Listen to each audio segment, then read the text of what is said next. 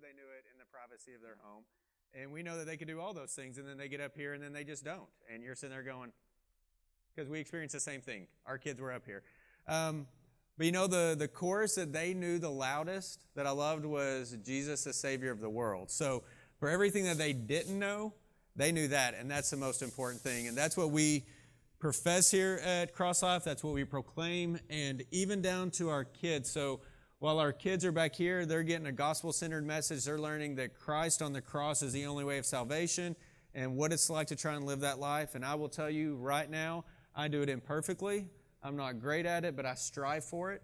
And that's what we try to do here at Cross Life, is alongside one another, pursue Christ and make much of Him.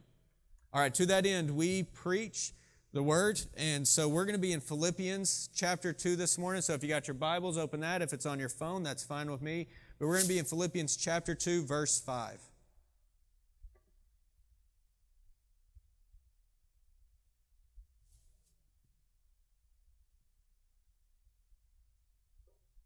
All right, in Philippians 2, verse 5 through 11.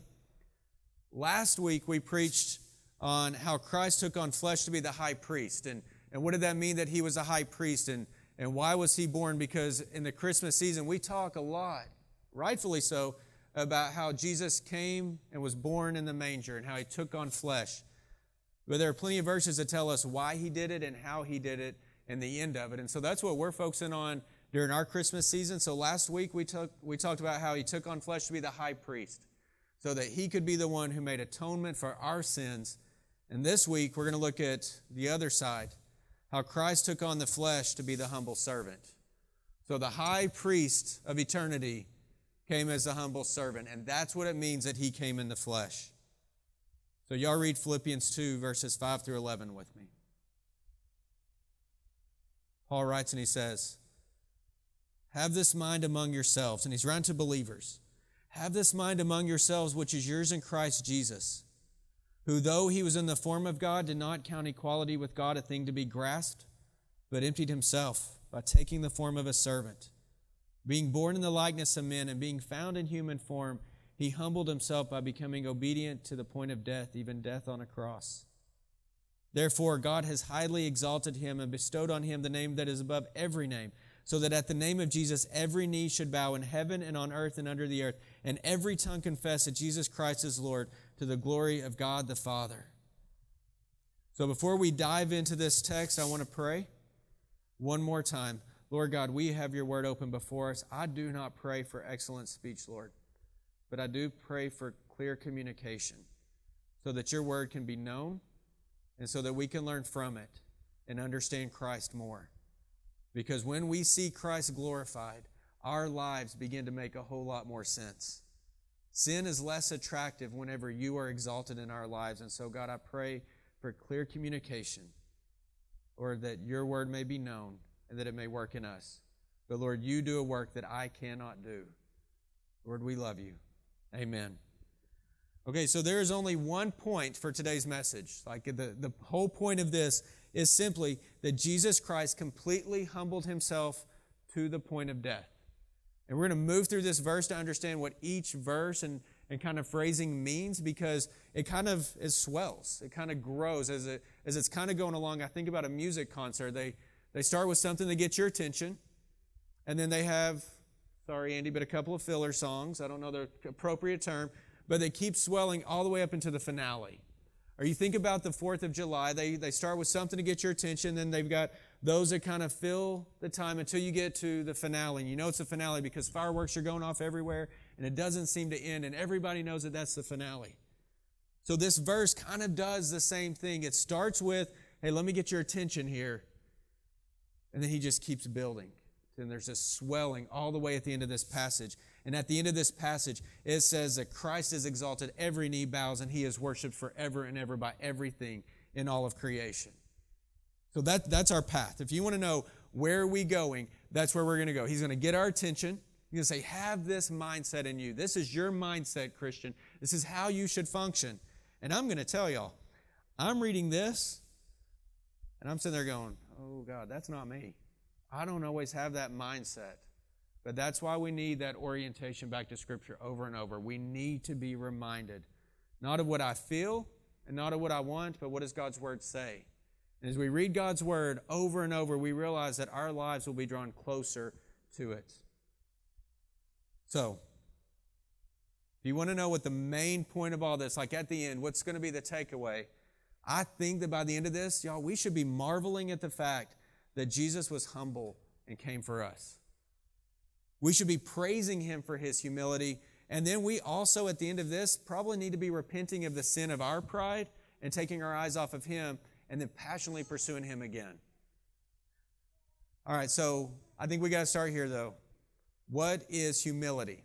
Now, guys in our church, we went through a study on humility by Andrew Murray, and that was tough. And even at the end of it, I'm sitting there going, I still don't quite understand what humility really is. Humility is like one of those things, you feel like you get it, and then as soon as you feel like you've been humbled, then God's like, you can stoop lower. You can stoop lower. And so I think that C.S. Lewis, though, nails it. C.S. Lewis says, humility is not thinking less of yourself. That's what I tend to think of. Humility is not thinking less of yourself, it's thinking of yourself less. And so I like those good quotes. I write them down in a notebook and I hold on to them, but humility is not thinking less of yourself. We can do that. And we can also do it in such a way that we're humble bragging as well. Right? So in our humility, we're bragging like, can't believe I just got first place in this competition. I mean, granted, I got up every morning and I trained and I ran and I beat Chaz. We ran a half, not a half marathon, but a 5K because she signed us up. And I'm not a runner, but you know what? I beat her by 0.4 seconds. Praise the Lord that He gave me the strength and the energy that we do that. We humble brag really well. We need to be reoriented to what Scripture says humility really is. And what C.S. Lewis really gives us a good commentary is he says it's not thinking less of yourself. Because when you're thinking less of yourself, you're still focusing on yourself. No matter how much you try to bring yourself down, you're still the standard that you're trying to bring yourself down from. He said, in fact, humility is thinking of yourself less, to where your own agenda, your own preferences, your own opinions, they just simply don't enter that equation anymore. And I've found that the way that we grow in humility is not looking even at ourselves anymore, but just looking to Christ. Because as Christ is exalted and we see Him as He truly is, not what we want Him to be, but what He truly is according to Scripture, whenever He is high and exalted, then we begin to live for that because that's so much more beautiful, and we live less for ourselves. We don't even consider ourselves anymore. We're going to see that in the life of Christ. He doesn't even enter His own agenda into this. So we're going to move through these passages.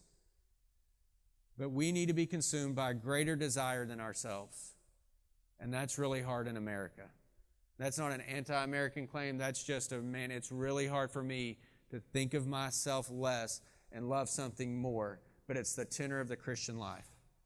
Christianity is that we passionately pursue Christ to the end of our days, and then for endless days we praise His name. Christianity is not about us. So our messages here don't focus on us except to say we need to reorient back to Him. The heart of Christian humility comes down to Jeremiah 9:23 and 24. Listen to this. Let not the wise man boast in his wisdom.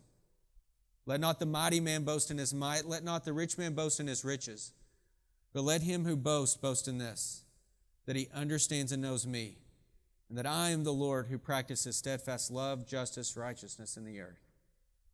Psalm 20 verse 7 says, some trust in chariots and others in horses, but we trust in the name of the Lord our God. And so all of that is Scripture saying, you have your strength, you have your riches, you have your might, you have those things that you are really, really good at, be it wisdom, riches, or might.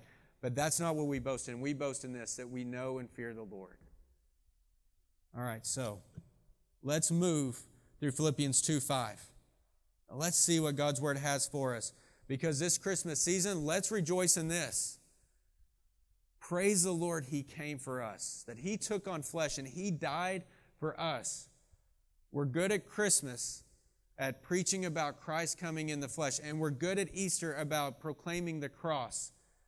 But the Christian life is always a constant message of Christmas and Easter constantly. So what we're doing this Christmas season, like I told you, is we're pushing into the incarnate one, the one who came in the flesh. And so last week it was the high priest. This week it's the humble servant. We see that in Philippians 2:5. Here we go. It says, have this mind among yourselves. And by the way, I'm in the ESV version. If you're in the King James, the New King James, the NIV, those are perfectly legitimate versions, but that explains why the words are a little bit different. The thrust is the same. Have this mind among yourselves, which is yours in Christ Jesus. All right, there's that hook. Have this mind in yourselves. He's writing to believers. He's writing to the believers in Philippi, and then so he's also writing to us. So believers, as we gather here, here's what he says to us. Have this mind among yourselves. And you got to stop and say, which mind and why in the world did he just say that? Because context always matters. Context always, like, you ever been in an argument? Spouses would never fight, best friends would never fight, and brothers and sisters never fight. So this might be a foreign concept, but people fight and people argue, and context gets messed up. And whenever Chas and I have a misunderstanding, it's usually because what I said here is not what I really meant. It was out of context, and it came across in the wrong way. So context always matters. Here's your context. Go back to Philippians chapter 2, verse 1. Let's kind of like ramp up. If this were an interstate that we're about to be cruising along in the next 6 or 7 verses, we got to hit the on-ramp, and the on-ramp is this. Paul began all of that with, so, Christians, so if there's any encouragement in Christ, that's what you and I need. Any comfort from love, any participation in the Spirit, any affection and sympathy, he says, and complete my joy, being of the same mind, having the same love, being in full accord and of one mind. You know what he's saying there? Is if there's any comfort and encouragement in the Christian walk, then let there be unity among you.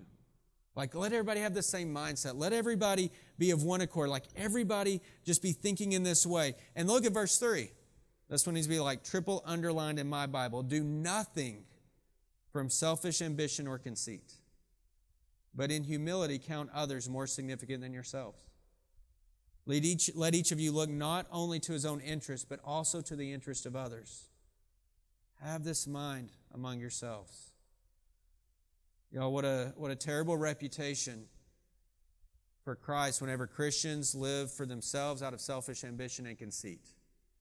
Whenever Christians sit in church and it's about my agenda and my agenda and my agenda and my preferences, and there's no like-mindedness, but there's division in the church. And I don't just mean the church as we gather here today, like this section, it's like at a concert where there's this section and then there's this section and this section.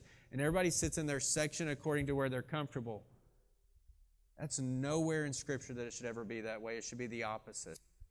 That in the church, there is unity, and there is nothing done amongst believers out of selfish ambition or conceit. So we need to be careful, because in our culture will tell us that your self is more important than others. Our culture will tell us that we're justified if we're passionate about it. And our culture will also tell us that our opinions and our preferences have a stronger standing than many other things. And that creeps into the church because we're human. Like, we will always contend with sin. And so Paul constantly is reminding them, you need to strive for unity. You need to keep pushing. So may we just be careful that the pride of this world does not drown out the humility of Christ in us.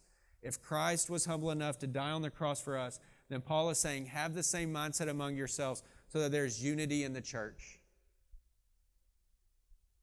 All right, so I'm gonna keep on going. I'm gonna push past there. So as we start to struggle with our humility, I really have found that as we look to Christ on the throne, that has been one of the most saving graces of any church. But whenever we focus on the issues of a church or issues of believers or issues in the world, then we can become divided. And so listen to what Romans 12:2 says. And this is essentially what he's saying with have this mind among yourselves. Romans 12:2 says, do not be conformed to this world, but be transformed by the renewing of your mind, and then you will be able to discern what is the good, pleasing, and perfect will of God. So, going back to Philippians, have this mind amongst yourselves, which is yours in Christ Jesus, the same as him saying, do not be conformed to this world, but be transformed by the renewing of your mind. So he's got us hooked. He says, have this mind among yourselves. Why? Because in Philippi there were divisions in the church. And he's saying the way that you need to course correct is understand that Christ has unified you. Christ has brought you peace. Christ was humble, therefore you be humble. Then he goes on and he has this weird phrase. He says in verse 6 of Philippians chapter 2, who though he was in the form of God, did not count equality with God a thing to be grasped. I wrestled with that one for years. I got it in one sense, but I'm going to tell you, I never fully understood it, because what does it mean that God, as Scripture teaches, that Jesus being God because of the Trinity, which is its own mystery in and of itself, that he did not see what does it say here? The equality with God a thing to be grasped. That is a really weird phrase. This is a time whenever it is good to have other translations, because I think other translations actually hit it better than the ESV. Here's what the King James Version says. That's what I cut my teeth on growing up. Who, being in the form of God, thought it not robbery to be equal with God. I like the NIV more, though. Christ, who being in the very nature of God, did not consider equality with God, listen to this, something to be used for his own advantage. And listen to the Holman Christian Standard Bible. Christ, who existing in the form of God, did not consider equality with God as, listen to this, something to be used for his own advantage. That's a better translation.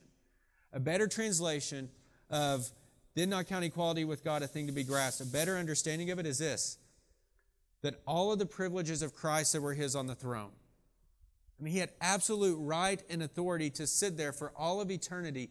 He needed nothing. He needed absolutely nothing. All of heaven served him. All of creation would sing his name. He needed absolutely nothing. He had all the privileges of being the Son of God and being fully God, and yet he did not see equality with God as being something used for his own advantage. He didn't see, another translation says, he didn't see it as something that he should just cling to for his own selfishness. That's a better understanding, and what it really tells you and me is this, that when Christ came for us, he was willing to set all the privileges that were fully his. He was willing to leave all of that and bring all of that power and majesty and authority in himself down to us so that he could bring them to the creatures that he created. Warren Wiersbe says this, he did not consider equality with God as something selfishly to be held on to. Jesus did not think of himself, he thought of others. His outlook or his attitude was that of unselfish concern for others. This is the mind of Christ, an attitude that says, I cannot keep my privileges for myself. I must use them for others. And to do this, I will gladly lay them aside and pay whatever price is necessary. Y'all, even though all of the attending angels of heaven and everything that was his, he chose to bring everything of his own down to his people. He came in the flesh, he came in the manger, set aside every privilege that was his for you and for me so that we could sing his praises for all of eternity. He did not count equality with God as something to be grasped and held onto selfishly, but he said, if I go, I can take all glory to them, to the praise and the glory of the Father. So then it follows. It says, but he emptied himself, taking the form of a servant, being born in the likeness of men.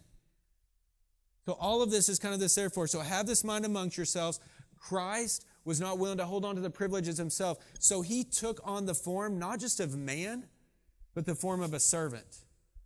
You realize that he could have come as a high king. Could have. He could have come as Israel's high priest. Not the metaphorical spiritual high priest that we talked about last week, but he could have come as an earthly high priest. He could have been born into a rich family. You go back and you read the accounts of his birth and how they sacrificed pigeons and doves, Mary and Joseph. That's what the poor would sacrifice according to the law. They didn't take the pure and spotless lambs and goats. They took the bare minimum, which was all that they absolutely had. He was born to a poor family. All the privileges, all the glory of God, and he lays it aside, and he's born into a manger to a poor family, and he lives his life as a servant. He serves the harlots in the cities where he goes. He calls out to the fishermen who were outcast in their societies. He embraces the tax collectors whom everybody hated. Whenever the crowds would gather, he would spend his time not saying, I'm the king who came for you, serve me, but rather he would serve them day and day and day. To the point where his disciples would say, you need to rest, we need to go away, and he would serve constantly. That includes serving you and me. You know who you are, even whenever I don't. I can't know your heart. And to be honest, I don't want to know your heart. I know my heart. And even as a Christian, we are prone to sin, and we are prone to stray and wander. But the glory of God in the gospel is that knowing us, Scripture says, even while we were yet enemies, Christ died for us. But he took on the form of a servant. Right before his death, whenever his disciples should be serving him, he washed their feet. And then whenever they came for him and they arrested him, he gave himself so that his disciples could go free. He even said, I could call down the myriad of angels and stop this. He even said, who did you come for? And they said, Jesus of Nazareth. He said, then let them go. So then whenever they take him and they bind his wrist around a pole and they begin to whip his body and they rip his flesh with the cat of nine tails, he's still the humble servant. We realize that at any point during his passion, while he's being beaten and mocked and slandered and ridiculed and falsely accused, at any point during any of that, he could have called down the myriad of angels, or he could have just simply stopped and returned to the throne. But in his humility, in taking on flesh, he did not think that the equality with God was something that he should cling selfishly to.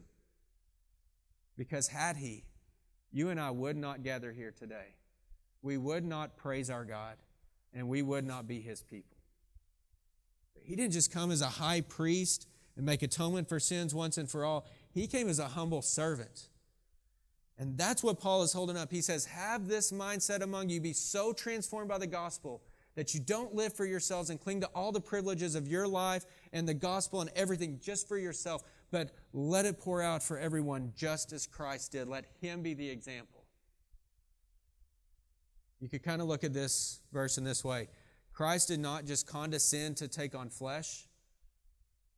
Like he took on the flesh of a servant. He became the lowly of the lowly. And if we're not careful, then the pride in our life, we don't want to be the lowly of the lowly. We want to serve. But we need to serve in a certain capacity. So we want to check that within us. Y'all, how opposite, what I'm getting at, how opposite of Christ can I be? Truly. I'll put myself on display. That where he sought to be a servant where he sought to be a servant, I sometimes despise servanthood. Like the opportunity comes up and we're like, oh, I want to, but I've got this. Or where he would completely empty himself, my pride will puff me up. There is something in our humanity that contends against the humility of Christ. James even tells us, why are there divisions among you? Why do you war and why do you fight? It's because your passions rise up within you and you war with one another because of your own desires. He's saying that pride creeps in and it separates us, and that's why we fight and that's why we war. And Philippians is saying, the solution to all that is forget yourself and think only of Christ, who did not think of himself.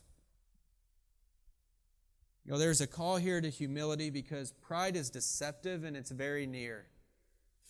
Always put myself on display because I know me and I know what I war with, and probably more than I know myself, my wife knows me. So sometimes I'll say something, she's like, you know that's your pride. I'm like, no, it's not. And it absolutely is. Listen to what Psalm 138:6 says to us, and y'all listen very closely. For though the Lord is high, he regards the lowly, he regards the humble. But the haughty or the proud he knows from afar. Psalm 138:6 tells us that the pride, he knows them from afar. He sees them as those apartment buildings right over there. They're far off from him. But those who are humble and lowly, he draws near to them. James 4:6 says, God opposes the proud but gives grace to the humble. Everything about the kingdom of this world is upended in the kingdom of Christ. All right, Philippians 2:8. If I said that Christ condescended and took on flesh, and he condescended and took on the form of a slave, then Philippians 2:8 says he condescended even lower. And being found in human form, he humbled himself by becoming obedient to the point of death, even death on a cross. His servanthood doesn't end with just helping others, but he lays down his life. He tells us in John that the good shepherd will lay down his life. And that's exactly what he does. He died for all of them. He died for us. And it's because of this. Because against him and him only have we sinned, y'all. Like, our sin is not just towards one another, but we have sinned against a holy God. And the only way that we are forgiven by a holy God is that there is a holy sacrifice. But I wasn't saved because of my acts done in righteousness. Scripture is very clear about that. It wasn't because I got wise enough. It wasn't because I finally figured out how to read the Bible. I was saved because Christ died for me and I put my faith in Him. But He humbled Himself to the point of death and even death on the cross. And I alluded a little bit to it earlier, and we can walk through the passion of all that again. But think about it. If you were the high king of all of heaven, to stoop down to your earth would be condescending in humility. To take on the form of a servant would be condescending in humility, condescending to us in humility for us. But being beaten and ridiculed and mocked by those whom you came to save. I shaved my beard this morning a little bit closer, but you remember that this high king who came for us, that they put their fingers in his beard and they ripped out the hairs from his beard. You remember that whenever they whipped him, the cat of nine tails, that they would wrap his arm around this huge pillar that he created because he was in the beginning and all things were created for him, through him and for him. And his arms were wrapped around and they were bound, and they would begin to whip him. And every time they whipped him and falsely accused him, then those cords would wrap around his ribs, and then they would jerk, and these bits of stone and metal would rip into his flesh. Isaiah says that he was marred beyond human semblance. Like, we watch the Passion of the Christ, and that's hard to watch. It's hard to watch an innocent person go through that. But he, in Passion of Christ, he still looks like a man hanging on the cross. Isaiah says that he was beaten and marred beyond human semblance. In other words, he was beaten to a point to where you would sit there and go, is that a human anymore? He would bleed and die for us whenever all the privileges of the throne were His. So born in a manger, bringing us salvation. All of that, all of His death, all of that humbly coming was so that He could bring us home. Like, that's it. He could save a people unto God who would glorify God in this world, in Fort Smith or in Van Buren, whatever context, and wherever you live, in Charleston, wherever it is that we live. He came and He died for us and endured all things so that the privileges of His throne would be set upon us. It doesn't just say that we're saved from death. It says that we're saved to life. Romans says that we are co-heirs with Christ, that we are brothers and sisters with Christ, and that we have the full inheritance of all that He has. That's what He came to accomplish. Y'all, the weight of our sin and the love and His love for this world hung on the cross. I've been told that, and I've heard many great pastors and theologians say that Christ on the cross shows us His love for us. I think what it shows us first is the weight of our sin. The weight of our sin and the depravity of who we are took such a sacrifice as that to redeem us. He did it out of love for us, but it would take a sacrifice like that. That's how wicked our sin was. Now, all of this goes into Philippians 2:9, our last part of all this. So 2:9, 10, and 11 go to this. Therefore, so because Christ has humbled Himself and stooped so low as to be a servant, and then has stooped lower to death, He says, therefore, because of all of this, God has highly exalted Him and bestowed on Him the name that is above every name, so that at the name of Jesus every knee should bow in heaven and on earth and under the earth, and every tongue confess that Jesus Christ is Lord, to the glory of God the Father. Every time there's a therefore, that's therefore a reason. Everything has been building up to this one point, and that's it right here. Therefore, so because of His refusing to hold on to the throne for Himself, because He condescended to us, because He satisfied the wrath of God on the cross, therefore God has highly exalted Him and given Him the highest name. On every knee in heaven, on earth, and under the earth, it says, and every tongue will profess his name. And all of this to the glory of God the Father. Well, this was always Jesus' chief motivation, the glory of God the Father. That's why he came. That's why he redeemed us.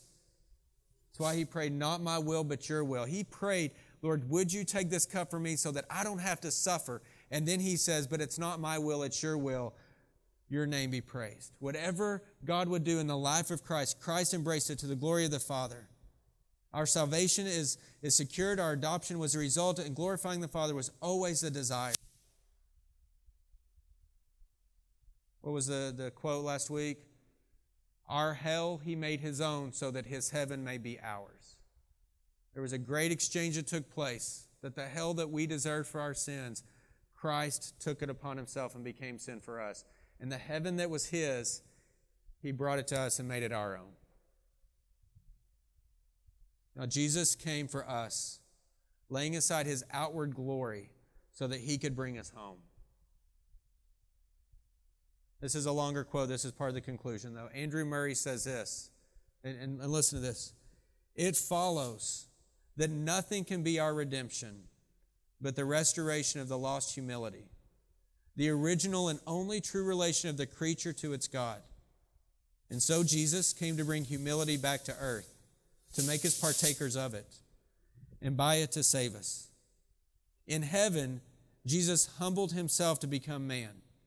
The humility we see in him possessed him in heaven, and it brought him, he brought it from there. So here on earth, he humbled himself and became obedient unto death.